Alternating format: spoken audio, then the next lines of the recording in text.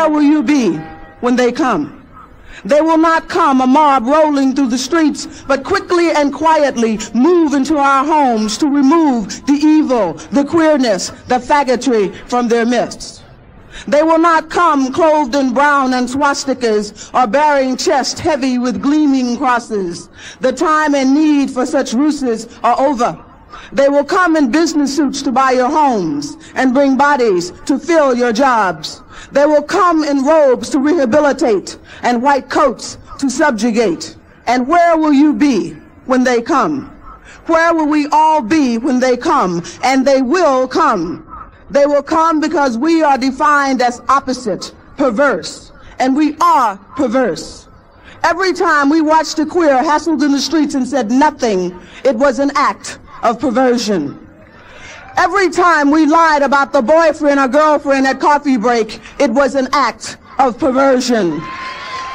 Every time we heard, I don't mind gays, but why must they be blatant, and said nothing, it was an act of perversion.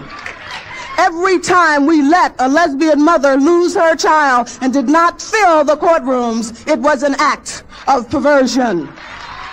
Every time we let straights make out in our bars while we couldn't touch because of the laws, it was an act of perversion.